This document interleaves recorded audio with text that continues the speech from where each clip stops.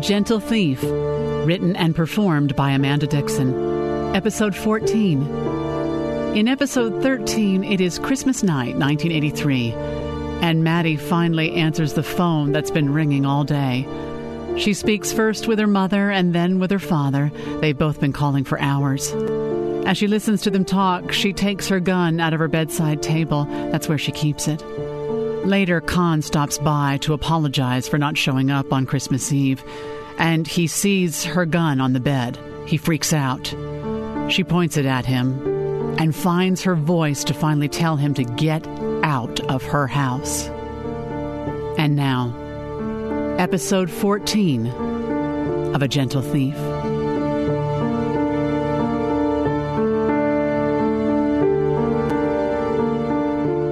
Sophie often came into the office wondering what assignment she would be diverted to first.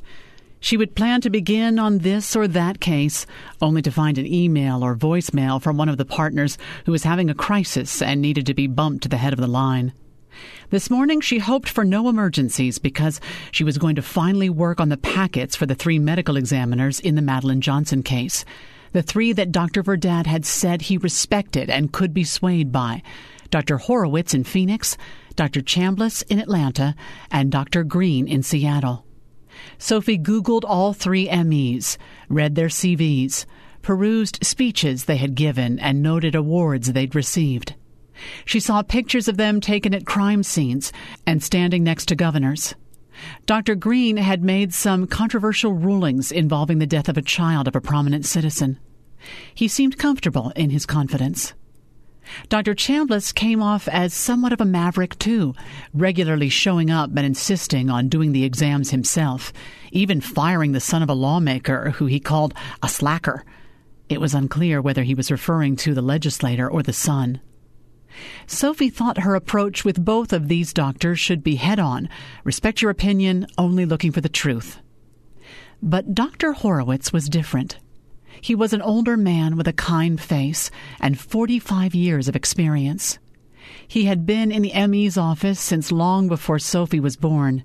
He had grandchildren, 23 in total, including 3 adopted from China, who he talked about with awe and affection. One had committed suicide 3 years before. Sophie read the article in the Phoenix paper with shock. This man had been in her client's shoes.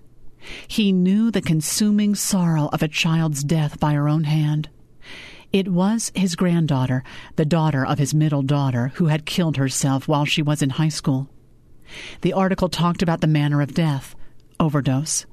It made apologies for naming the victim, something the paper said it had a policy never to do in the case of a minor, but that this case was an exception because the family had openly talked about their loss.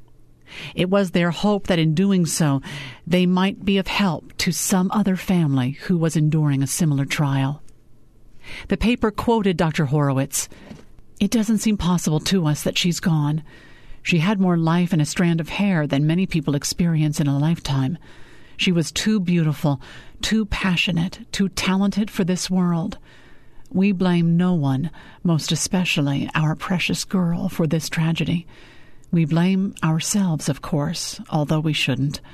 We argue with God and fate, and we all miss her desperately and wish she were here, so we could try to talk her out of her decision, one that we will never understand." He was a poet. He was a father and grandfather and a poet, and the state of Arizona's top forensic scientist. Sophie would approach him with a sensitivity to all these roles. She had just begun to compose her first of the 3 letters when the phone rang. The caller ID said, "Charla Keller." "Charla!" Sophie answered the phone with a smile before it could ring through to her secretary. "Hey, baby," her friend teased her. She had met Charla her 2nd week in college. That was when Charla finally decided to show up to class. Sophie couldn't imagine the nonchalance of missing the first week of your freshman year of college and feeling so completely unthreatened by the transgression. But that was Charla. Charla and Sophie were unlikely friends, so outwardly different, their spirits and clothes and study habits complete opposites. And yet, when they were paired in Music Appreciation 105, a general education elective they had both thought sounded easy but wasn't, they got to know each other and quickly became devoted to the friendship. They both knew everything about each other, things Sophie had never told her husband, and things Charla had never told any of her many boyfriends. They could both have done serious damage to the other if either had decided to spill the beans. They didn't talk often these days, saw each other even less, but whenever they got back together, it was as if no time had passed. "How are you doing?" Charla asked.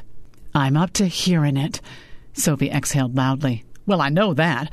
Just the way you like it. What's going on?" "I'm working on this case that has me consumed." "Oh, do tell." Well, the Cliff Notes version is that a girl was found dead on New Year's Day 20 years ago with a gun in her hands. Was there a note? Charla never let Sophie get away with the Cliff Notes version. No note. And the powder test on her hands came back negative, even though there are these brown marks on her hands.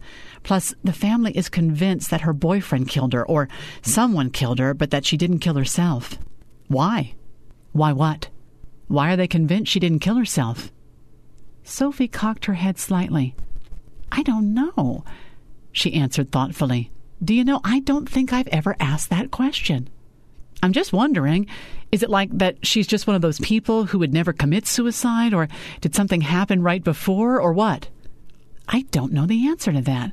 I guess I've been assuming that they just didn't think their daughter was capable of killing herself. But I do know that she had broken up with her boyfriend a few days before.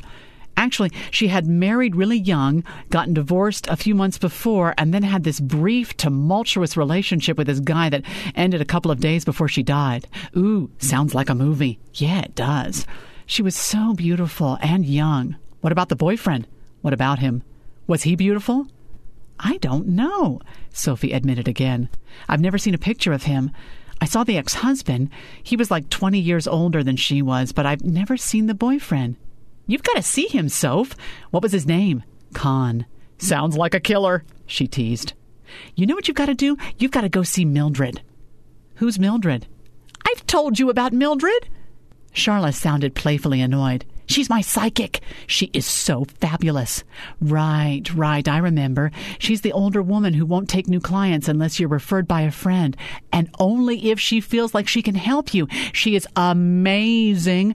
I only go once a year now. I'd go more often, but that's all she'll see me. Charla laughed. "I'm sure I could get you in.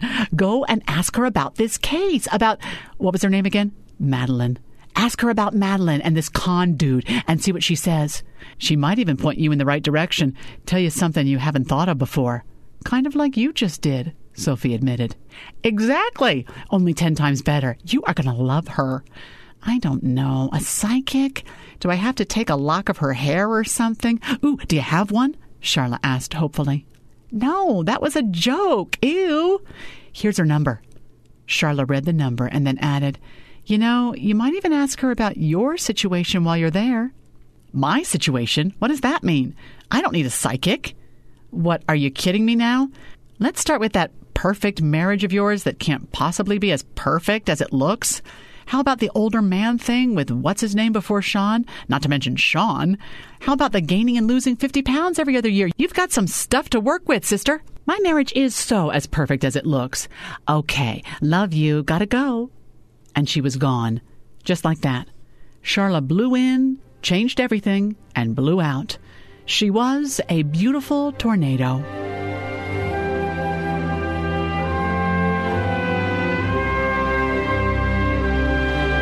"Okay, where was I?" Sophie asked out loud after she hung up the phone. She felt slightly unnerved by what Charla had asked her. Why did Madeline's family feel so strongly that it couldn't have been suicide? Sophie didn't remember the answer to that question in any of the papers she had studied in the file. She had assumed the answer, but she didn't really know it.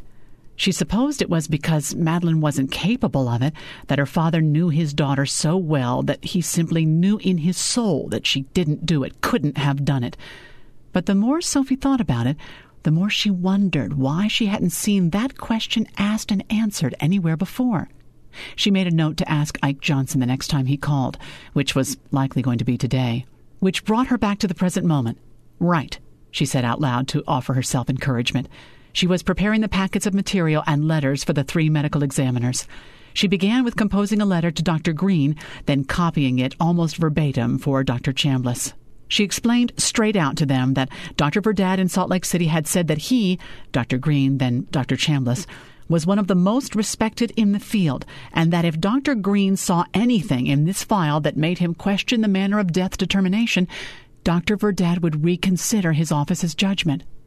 Sophie asked the doctors to review the files, to contact her with any questions, and to render their professional opinions in writing as soon as they were able. She tried not to play her hand too heavily, but she did highlight the evidence that supported her client's position, that the bullet fragments were lost and no determination of where the bullet came from could ever be made, that the crime scene photo shows how unnatural the body looked to the coroner on the scene, that the powder test came back negative, that the crime scene was not preserved, that suspects, including a boyfriend recently jilted, were never interviewed sufficiently. And then the coup de grace. She offered to pay them whatever expert fee they charged, thanking them profusely in advance for their time. Then she turned to the more challenging letter to Dr. Horowitz. Sophie didn't quite know how to begin. She decided to speak from the heart, something she knew Rick would not approve of, but she tried it out anyway, just to see how it felt to write the words, not sure if she would ever send them. "Dear Dr. Horowitz," she wrote, "I am writing to you on behalf of a grieving father, Ike Johnson. Mr. Johnson is my client. He is a man who is convinced that his young daughter did not commit suicide, despite the determination of the Utah medical examiner. He is convinced that his little girl was killed by an unstable ex-boyfriend, a man who was never investigated or charged with the crime. Mr. Johnson's belief is so strong, so unwavering, that he has spent untold thousands of dollars hiring law firms around the country to help him accomplish a single task: to have the medical examiner in Utah, Dr. Juan Verdad, change the death certificate to read homicide rather than suicide. Which brings me to why I'm imposing on you. After trying every other means of persuasion and failing, I asked Dr. Verdad if there was anything I might do that would convince him to change the determination. He said finally that if you, Dr. Horowitz, believed he had missed something in the case, he might look at it again. I am writing to implore you to take some of your precious time to review the documents in this file. These are the autopsy results, private investigators' notes, and my summaries of same where that makes sense. They are the documents and test results I thought you might need to make a judgment. I, of course, will pay you whatever you charge for this work, which only you can perform. I am grateful in advance for any consideration you would give this case, my client, and me. I am aware of the painful questions I pose, and I am aware that you may understand them better than anyone else I have encountered in the months I've been working on this case. Forgive me for imposing on you. I have nowhere else to turn. Sincerely yours, Sophie Brownlee, Attorney at Law. Rick was out of the office that afternoon. Sophie CC'd him on the letters, but sent them out without his approval. She knew she'd take heat for the wording of Dr. Horowitz's letter, maybe for other parts of the correspondence too, but she just couldn't risk his lawyering all over everything with that cool distance letters from law firms dripped with. This case needed more than dispassionate competence. Rosie offered to take the packets to FedEx for Sophie on her way home. "No, thanks. I think I'll walk them over myself." Rosie smiled, then added, "You did good, kid." Sophie paused, then said slowly, "Thank you."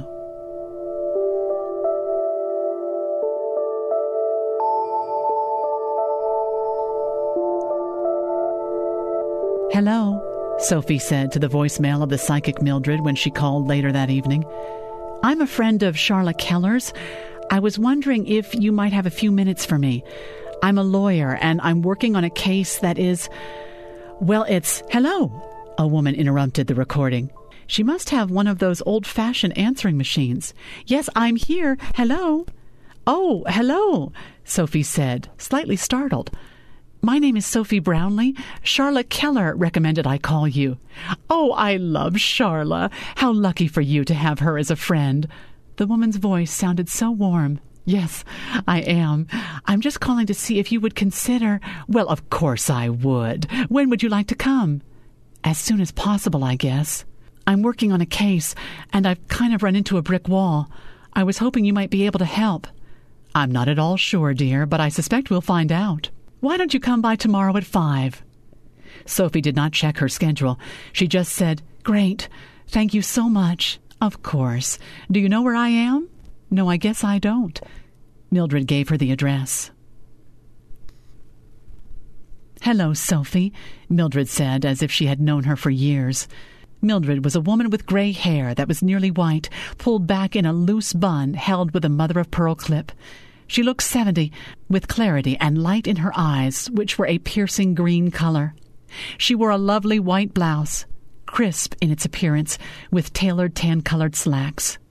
Mildred was tall, nearly as tall as Sophie in her flat ballet slipper shoes. "Please come in," she said as she held the door open. "Thank you," Sophie smiled, feeling suddenly less anxious than she had on the way over. "We're just back here." Mildred led Sophie through the living room and dining room to an office toward the back of the house. The office was lovely, decorated in a light teak wood with soft chenille throws and other touches sprinkled around. It didn't feel cluttered, though. There weren't 10 cats lounging everywhere, like Sophie had pictured. There was a clean desk that had only a Tiffany desk lamp on it and a comfortable cloth-covered chair on either side. "Please, sit down." Mildred took her spot behind the desk, and Sophie sat opposite. Mildred then took a linen cloth out from underneath the desk and laid it on top. She smoothed it lovingly with her hands, first this way and then that. Then she lifted a small case up from a drawer and set it on top of the cloth. The case was ornate, like a very small jewelry box, about the size of half a club sandwich. "All right, I want you to hold the case in your hands, dear. Let your energy pass into it. Think about what you have come here today to learn, and in your own time, turn the case upside down and release the contents onto the cloth." Mildred paused, just slightly, and looked at Sophie with complete patience. "Whenever you're ready," she added. Sophie hesitated for a moment, then reached out with both hands to pick up the case. She pictured Madeline Johnson, the way she had looked standing next to her father in the picture from her childhood. Then she saw her as she was found dead on that New Year's Day. She heard Ike Johnson's agonized voice on the phone, needing words to be changed on a piece of paper in Utah, even though that would never bring his daughter back. Her mind flashed to Rick, to his swagger, to her desire to prove herself to him. She realized that she wanted his approval desperately, wanted him to feel pride in her. Her brow furrowed as she brought herself back from that thought to Madeline. What could she do to help this girl so many years ago taken from the earth? How could she help her now? How could she help her father? Her only thought as she turned the case upside down was, "Help me to help her." She looked up at the most delicate jumble of figures that had fallen onto the cloth. There was a miniature suitcase and lamp, a tiny mirror, a small globe, several miniature people, a charm like you'd find on a little girl's bracelet. Sophie's eyes danced from one figure to another as Mildred took a deep breath and brought her hands up on top of the table. "All right, I see," she said knowingly, touching the figures in the places they had fallen, her eyes completely focused on her work. "Yes, all right," she continued talking to herself. Then she looked up at Sophie. "What do you want to know?"